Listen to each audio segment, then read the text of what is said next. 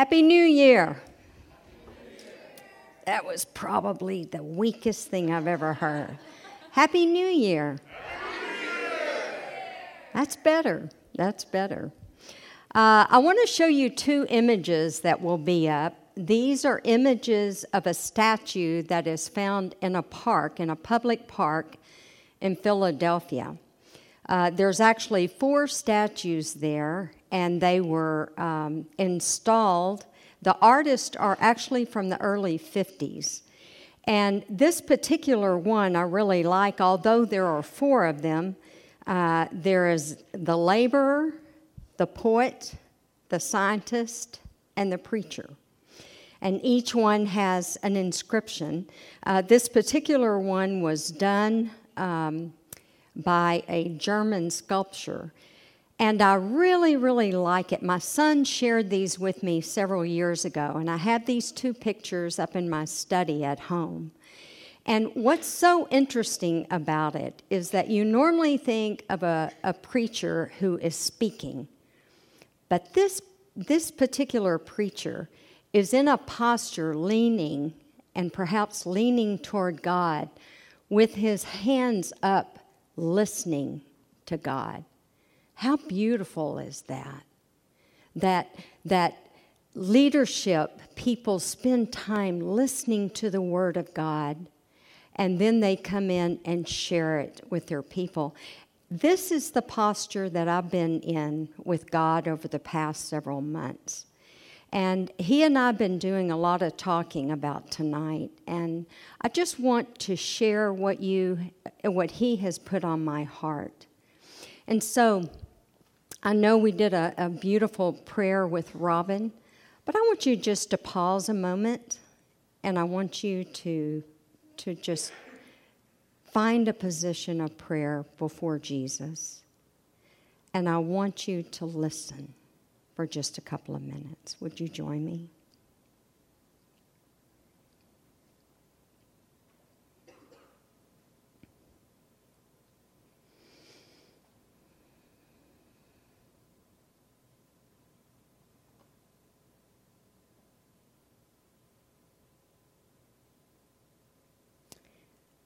Dear God, I pray for this time with you tonight.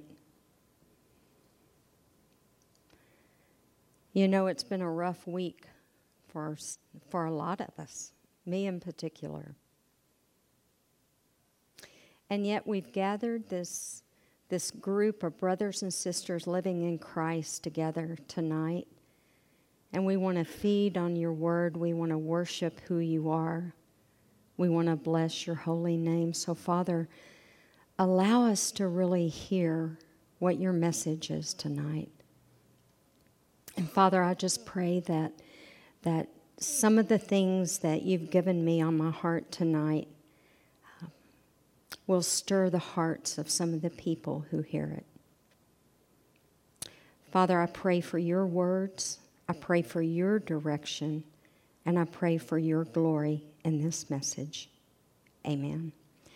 Now, I am a big component of New Year's resolution. A lot of people aren't. I think the cutest one I heard this year was, my resolution is I will not make a resolution. But I've enjoyed reading some of the resolutions on Facebook and talking to people and hearing what they are. I recently found a bunch of our New Year's resolutions as a family. When our kids were young, we used to center them around the table, and we would all take time to write our own resolutions. Now, I want to tell you, Sid Kiesler and I do not agree on everything in our 44 years of marriage. He still believes that the way you get toothpaste out of a tube is to squeeze the middle. He also believes when he gets out of the shower, the best place to hang the towel is on the floor. But what I discovered looking back at these old resolutions is that Sid Kiesler and I always agreed. Number 1, lose weight. Number 2, exercise more.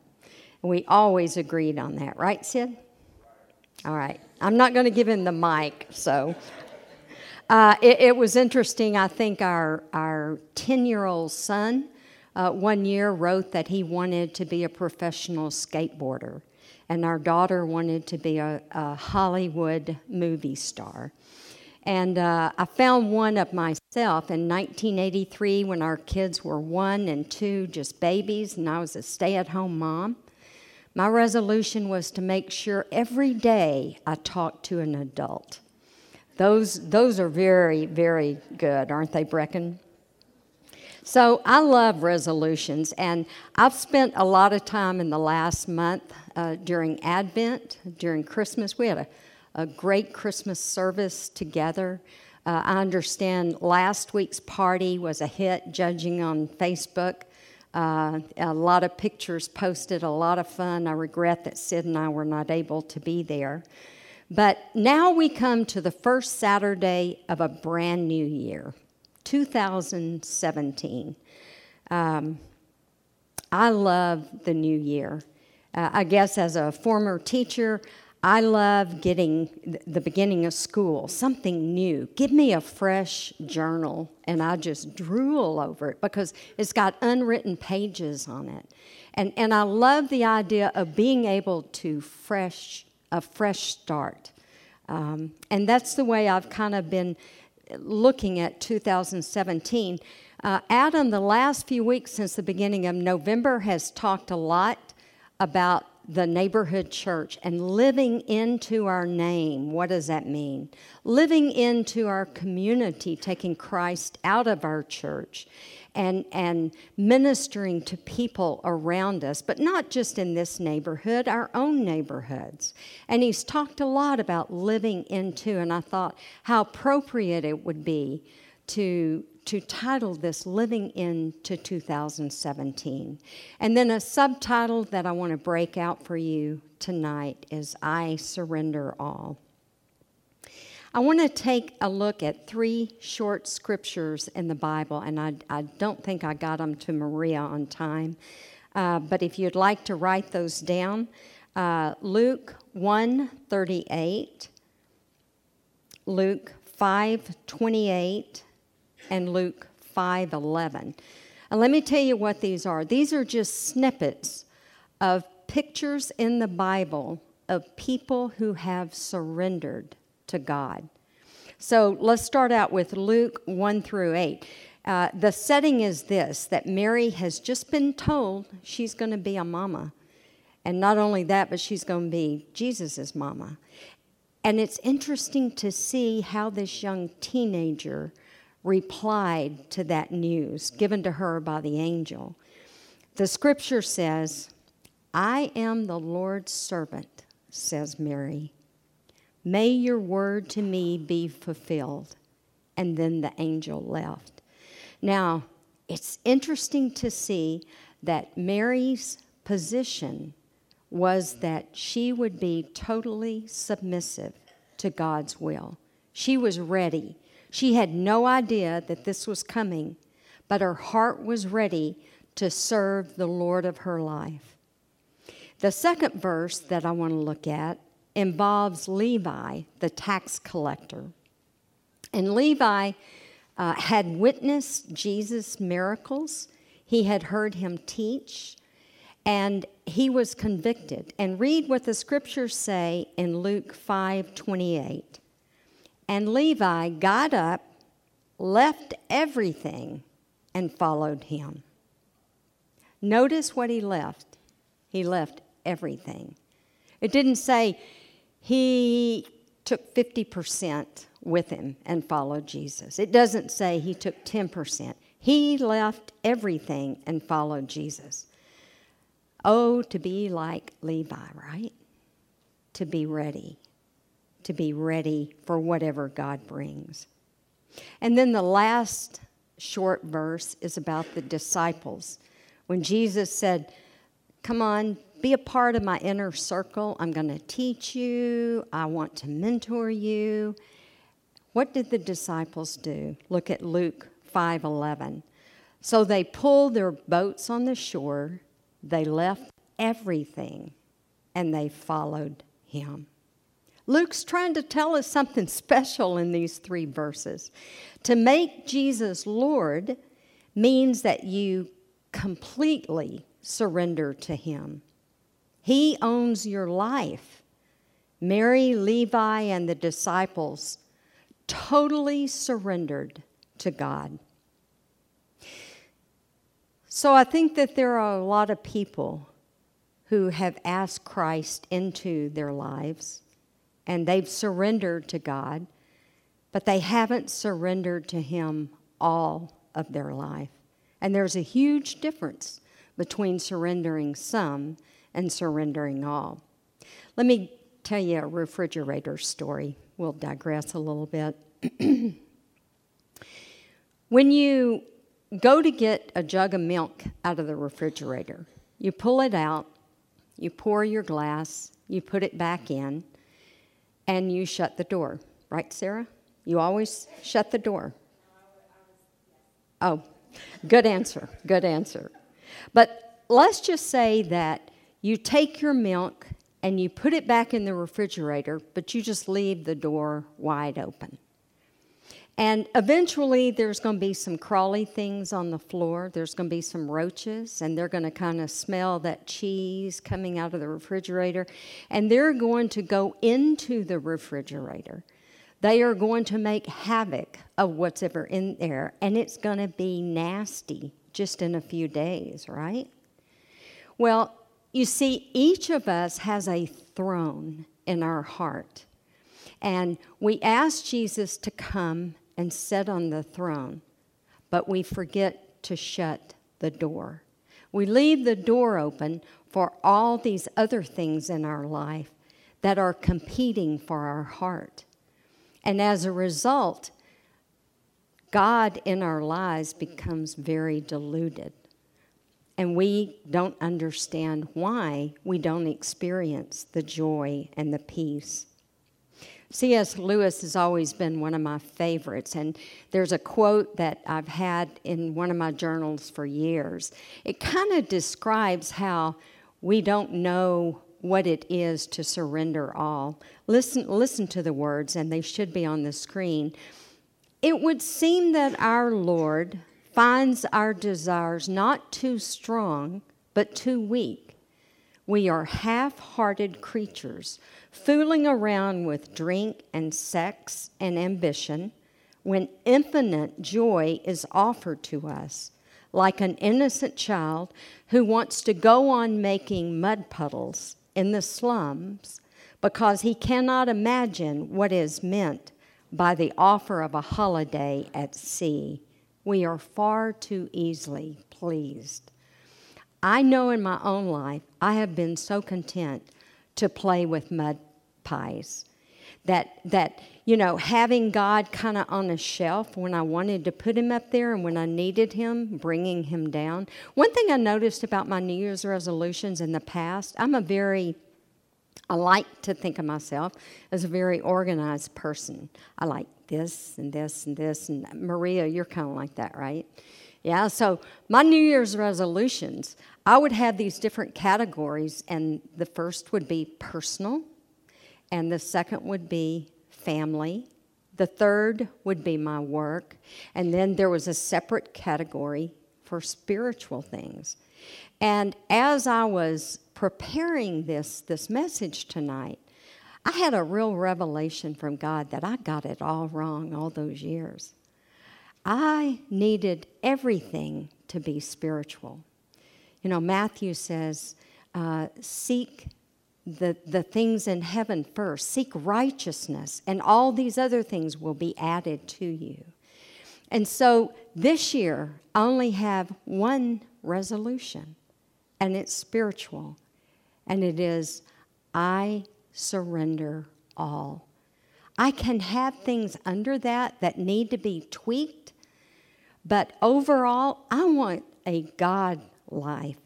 I want a God with me life. And I want to try something that I have never tried before in my whole life. I want to surrender all to Jesus. You see, all of us have a controlling force in our lives. It's whatever has ultimate say that you say. You're the one who chooses what that controlling force is. What is it for you? What have you put in the center of your life? Is it career advancement? Getting that next level? Getting that next pay job?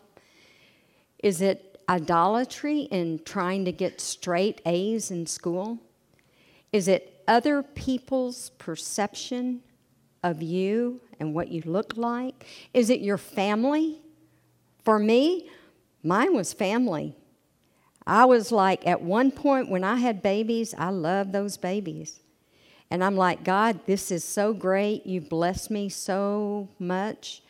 And I give everything to you, God, but I got my babies. And I held them very tight in my fist. And eventually, God loosened my hand. He loosened my grip on my children so that I know that they were His all along. He just allowed me to borrow them. Is it some sport that you have going on? Are you so focused on exercise that it has become addictive to you? Or is it God? Does He have the ultimate say in your life? Here's one way to know. When you're making decisions, big decisions, do you pray for His will to be done? Do you try to discern between what God's will is and what your own will is? I grew up in the 50s and the 60s, bell bottoms and all that good stuff. But every week in church we sang hymns, and they became very special to me because they were just on my heart from all these years of listening to them. And one is really special to me. All to Jesus I surrender, all to Him I freely give. I will ever love and trust Him, in His presence daily live. Some of you, do you know that song? But I think sometimes as Christians we've kind of rewritten the chorus to that. We sing it, I surrender 10%. I surrender 10%. 10% to Thee, my blessed Savior. I surrender 10%.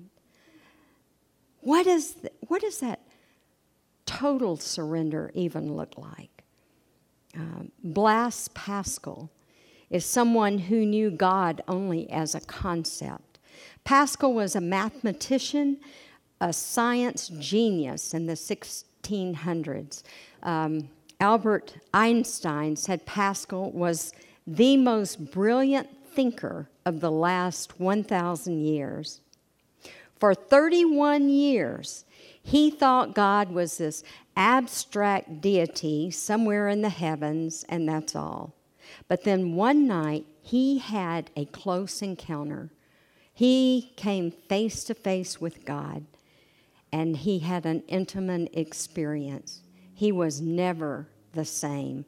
He confessed his sins to God. He asked God, take them out of my life. I want to live for you and invade my life.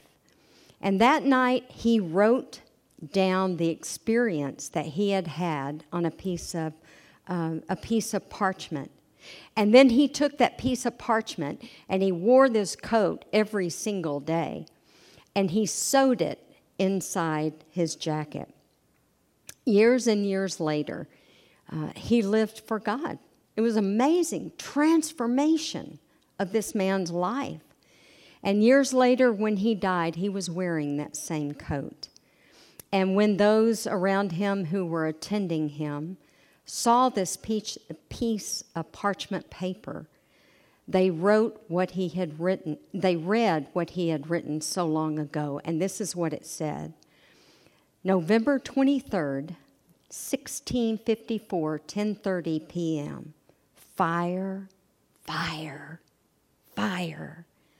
Not the God of scientists, not the God of mathematicians, not the God of the philosophers, but the joy, the God of Abraham, Moses, and Jacob.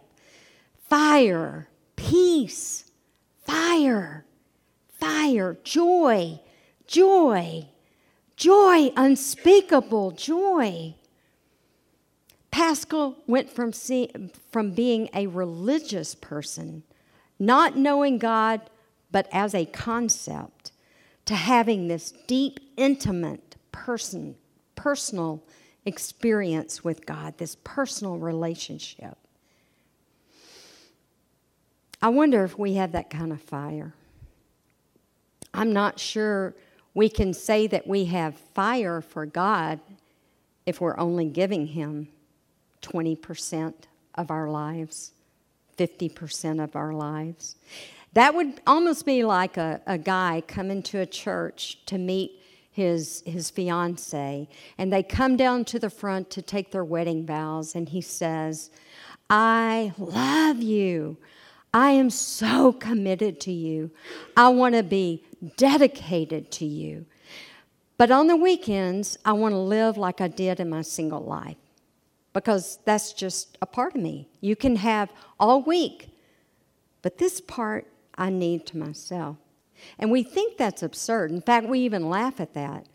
But yet, isn't that the same thing we do with our relationship to God? We say, God, come into my heart. Man, I love you. I'm committed to you. I want to follow you. I want to do your work, your mission. But God, I've got these two things.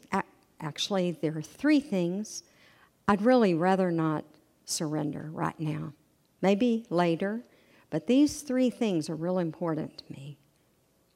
And you can have all of this, but this right here, I need to keep to myself. For some of you, if I were to ask you, what is your greatest spiritual need right now? You'd probably say, I need more time alone with God. And if I could get into your calendar and look, I'd probably see that, man, you got stuff going on all the time. I'm not saying it's bad stuff. In fact, a lot of it, it's probably all good, and some is like really, really good. But you're so busy that it's all that stuff is keeping you from the one thing that you desperately need. When you fall in love, all you want to do is hang out with that person. And even though I'm old, I remember. Don't you remember, Don? You and I remember what it was like to fall in love. All I wanted to do was think about that person. I wanted to hang out with that person. Now, if you fall in love, I'm not going to ask you personally how it is, but nowadays you fall in love, you probably send cute little text. And if you get an email from that special someone, you read it, you reread it, you make sure you respond right away. You want to show that person you love them. And the reason you do this is because you want to have an intimate relationship with that person. And how it should be with God also. Do we want to hang out with God? Do we want to talk to Him? Do we want to take the position of the pastor? Do we want to listen to God? How can we listen when there's so much noise pollution in our lives?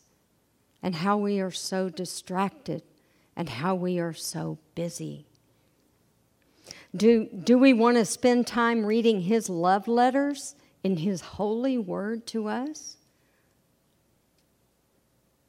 No wonder our relationship is not intimate with God if we don't give Him our all. Take a married couple with kids, and this couple never takes time to be together, just to hang out with each other, just to have a dialogue, conversation, to listen to one another. Pretty soon it becomes almost like a business relationship, not one of love and intimacy. If you're in a marriage, you know it takes a lot to keep that relationship going.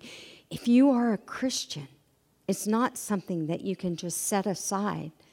You have to work on that relationship with God. You have to give yourself up to Him. And next week, the Dallas Cowboys will be playing their first playoff game. Sid Keesler will probably paint his face, and we won't go there. But I read that tickets to that game are astronomical. Isn't that amazing? We pay these huge amounts of money to drive in frustrating traffic, slow traffic, and then to be with 80,000 of our closest friends who are all screaming and hollering for our team. Isn't it amazing that we can get so fired up about one game or one team? Or if you love a band, it could be the same thing. But when it comes to worshiping the Creator of the universe, sometimes we feel very little emotion or passion about doing that. Let me ask you a question. When was the last time that you went all out in worship? When you were so intoxicated with the glory of God that nothing else mattered at the time but just expressing your love to Him. Listen to this love letter. God, you are my God. I seek you with all my heart. With all my strength, I thirst for you, this dry desert where there isn't any water. I have seen you in the sacred tent. There I have seen your power and your glory. Your love is better than life. So I will bring joy to you with my lips.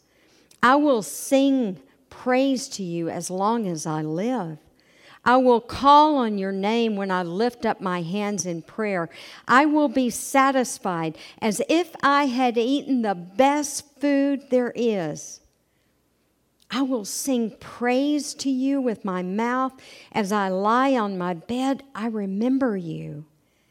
I think of you all night long. Because you have helped me, I sing in the shadow of your wings. I hold on tightly to you. Your powerful right hand takes good care of me. Now, folks, that's some strong language. That is the language of lovers. I wouldn't read that letter to just anybody. I mean, I love Amy Kahn, but I wouldn't read that letter to Amy Kahn. This is the type of relationship, though, that God tells us in the Psalms. This was a love letter from David to God. And then God turns it around, gives us the whole book of Psalms and says, this is what I desire from you. This is why I created you. In Matthew 22, they asked Jesus, what's the most important commandment? And he says, love the Lord your God with all your heart, soul, and mind. And some folks break down each aspect and talk about what it means to love God with all your heart, your soul, and your mind. But I'm telling you, it's just one big way of God saying, that's what I want from you. I want all of you. I don't want a portion of you. I find myself wanting to have the passion of Paul in the Bible. I find myself wanting to have that commitment that Mary had. I find myself wanting to have the love that Mother Teresa had. And until I can give everything, 100% of my life God cannot use me to the fullest for His glory. Now, Pastor Adam planned a very special trip to New York City this week with Amy. Amy had a birthday. She turned 21 this week. And they spent a few days in New York City, and Adam went out of his way to arrange this trip. He made sure that Amy had a spot on national television. He made sure that she could give a shout out and she could wave to all of us back here. And it was so fun seeing you guys and just seeing how happy you were. But if you sat with Adam, without Amy, and you said, Adam, why'd you go to all this trouble? Do you think Adam would answer you by saying, I'm married, it's expected of me. It's what I do, she's my wife. And I would not be impressed with that answer. But I think what Adam would say is, man, I married Amy, she is the love of my life. And I just love her so much. I want to do something. I want to show her how much love I have for her. And I want to surprise her. I want to honor her. I want to respect her. I think that's what God wants from us. That our love burns such a hole in our heart for Him that we are willing to go anywhere that He tells us to go, to do anything that He tells us to do. You see, you were not created to be a flat, two-dimension, black and white religion. You were created to have a vibrant, colorful, three-dimension relationship with your Creator. Amen? Y'all out there? Amen? Our love relationship with Jesus should be no different.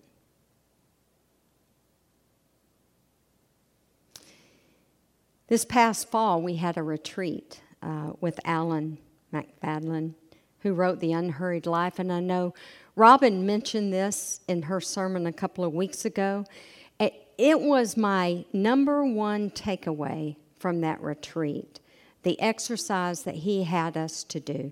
He said, would you take a sheet of paper out and would you list everything that you have to do this coming week? And so he gave us a lot of time. You kind of had to think through your calendar and write down everything that you had to do. And then he said, now I want you to go back with that same list. I want you to take your pen. And at the end of each item, I want you to write with God. And I started doing that, which I thought, this is kind of a cute exercise. But I got about halfway in, I thought, wow, this is amazing. You see, I can have my devotions in the morning. I can read the Word. I can listen to God. But sometimes the busyness gets out of hand. Sometimes I looked at my list and it was full. And I started writing, I can do all these little chores, all these little things I have to do. When I go pick up Sydney, our 5-year-old granddaughter from kindergarten 3 days a week, with God.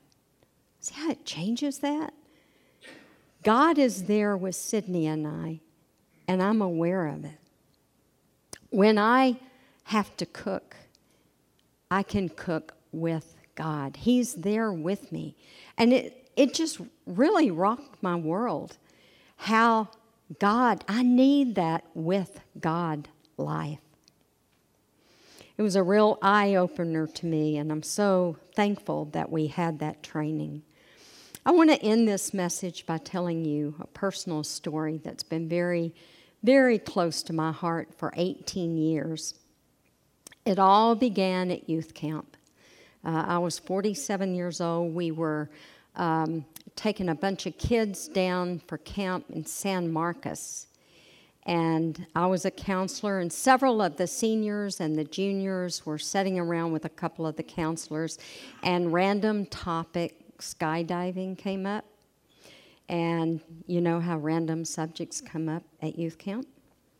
We just decided to go, 6 of us, decided to go skydiving the next day during our free time. Now, it happened to be, I was the oldest of the group. The next oldest was 20-something, and then we had a bunch of 17 and 18-year-olds. And so we jump in this car, and we're all excited. The idea of skydiving, I mean, that looks so cool, right? Right? And we drove out there, and we were all talking about how cool it was going to be. And we drove up, and we had to take this little small course in skydiving. We all sat there, and we were all had fat smiles on our face. And going out, though, I told this group of kids, I said, I have to go first. Because if I don't go first, I'm probably not going to do it. I need to go ahead and get this over with. And so we went out to this field where they did skydiving, and they put all this gear on me, and it was tandem, and that just means that somebody is attached to your back who knows what they're doing, hopefully. And my guy's name was David. He was awesome. He told me how many times he had been skydiving, and it was like thousands. I thought, this guy's cool. He's going to take care of me. And so I remember walking out to the plane, little tiny, tiny plane. And I remember walking out, and David was walking beside me, and he had been talking. I said, David, stop talking just a second. I need to tell you something. He said, okay. I said, I am not nervous right now. I'm excited, but I'm not really nervous, but I know that I will be nervous. So what I need for you to do is just keep talking. Just keep talking to me. When I get nervous, just keep talking to me. He said, no problem. We climbed up in this little plane that didn't have any seats, so we were sitting on the floor, and it didn't have any doors, and so it was wide open. And by this time, he was totally attached to my back. So I was sitting in between his legs, and he just kept telling me how awesome this was going to be. And as we took off, I could look out the window, and I started seeing what looked like ants down there. We went up 10,000 feet. He said, all right, we're going to get ready to go skydiving.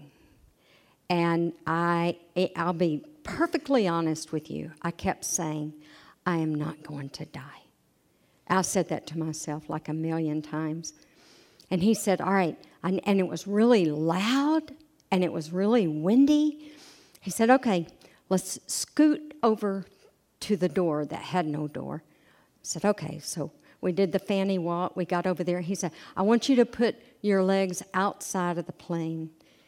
And so I put my legs outside of the plane, and it was crazy. It was so crazy. By then, I'm getting nervous.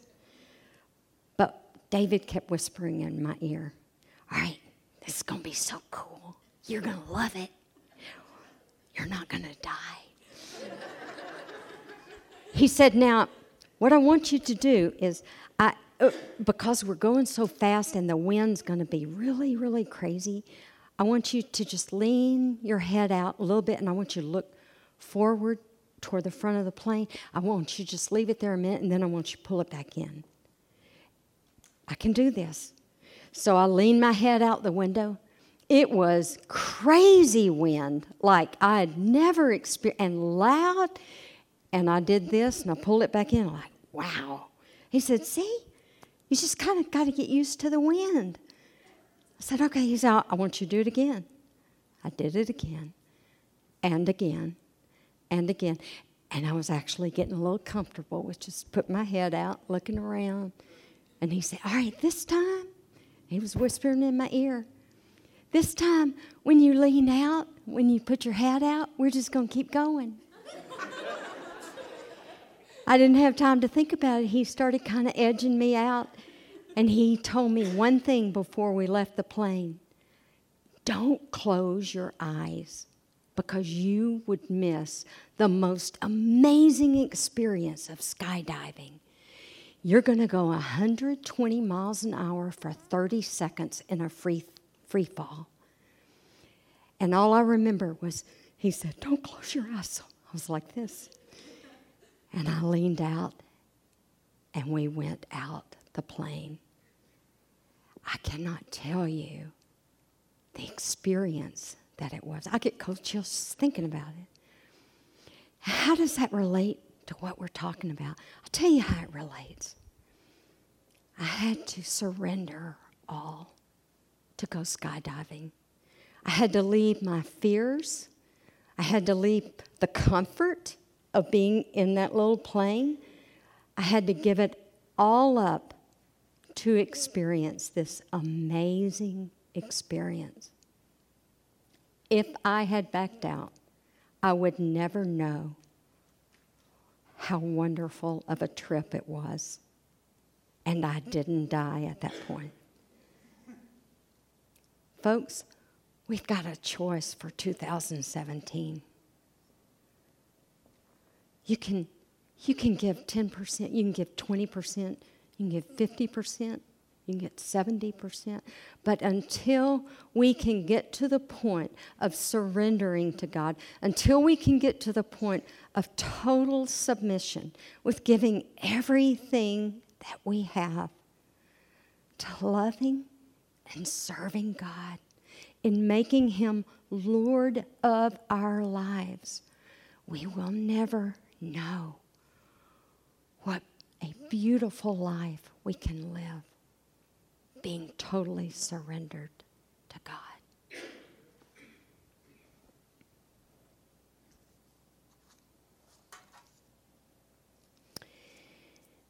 Would you bow your heads with me?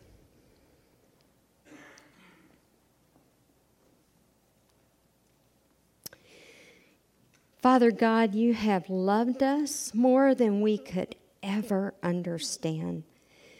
And you want nothing more from us than for us to surrender to your amazing love. May we look ahead to this brand new year. May we look back at the examples in the Bible and the Christians in our lifetime who have surrendered all. God, would you just give us a hunger and a thirst for giving everything to you? May we sense you're urging us. May you whisper in our ear, jump. May we make it our New Year's resolution to surrender all to you. Amen. Lord God, I offer this, my prayer for 2017. Please give me the courage of another year.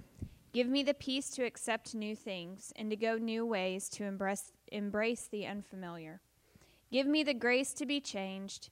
You who create each moment, create me anew today. Let each breath be a rebirth.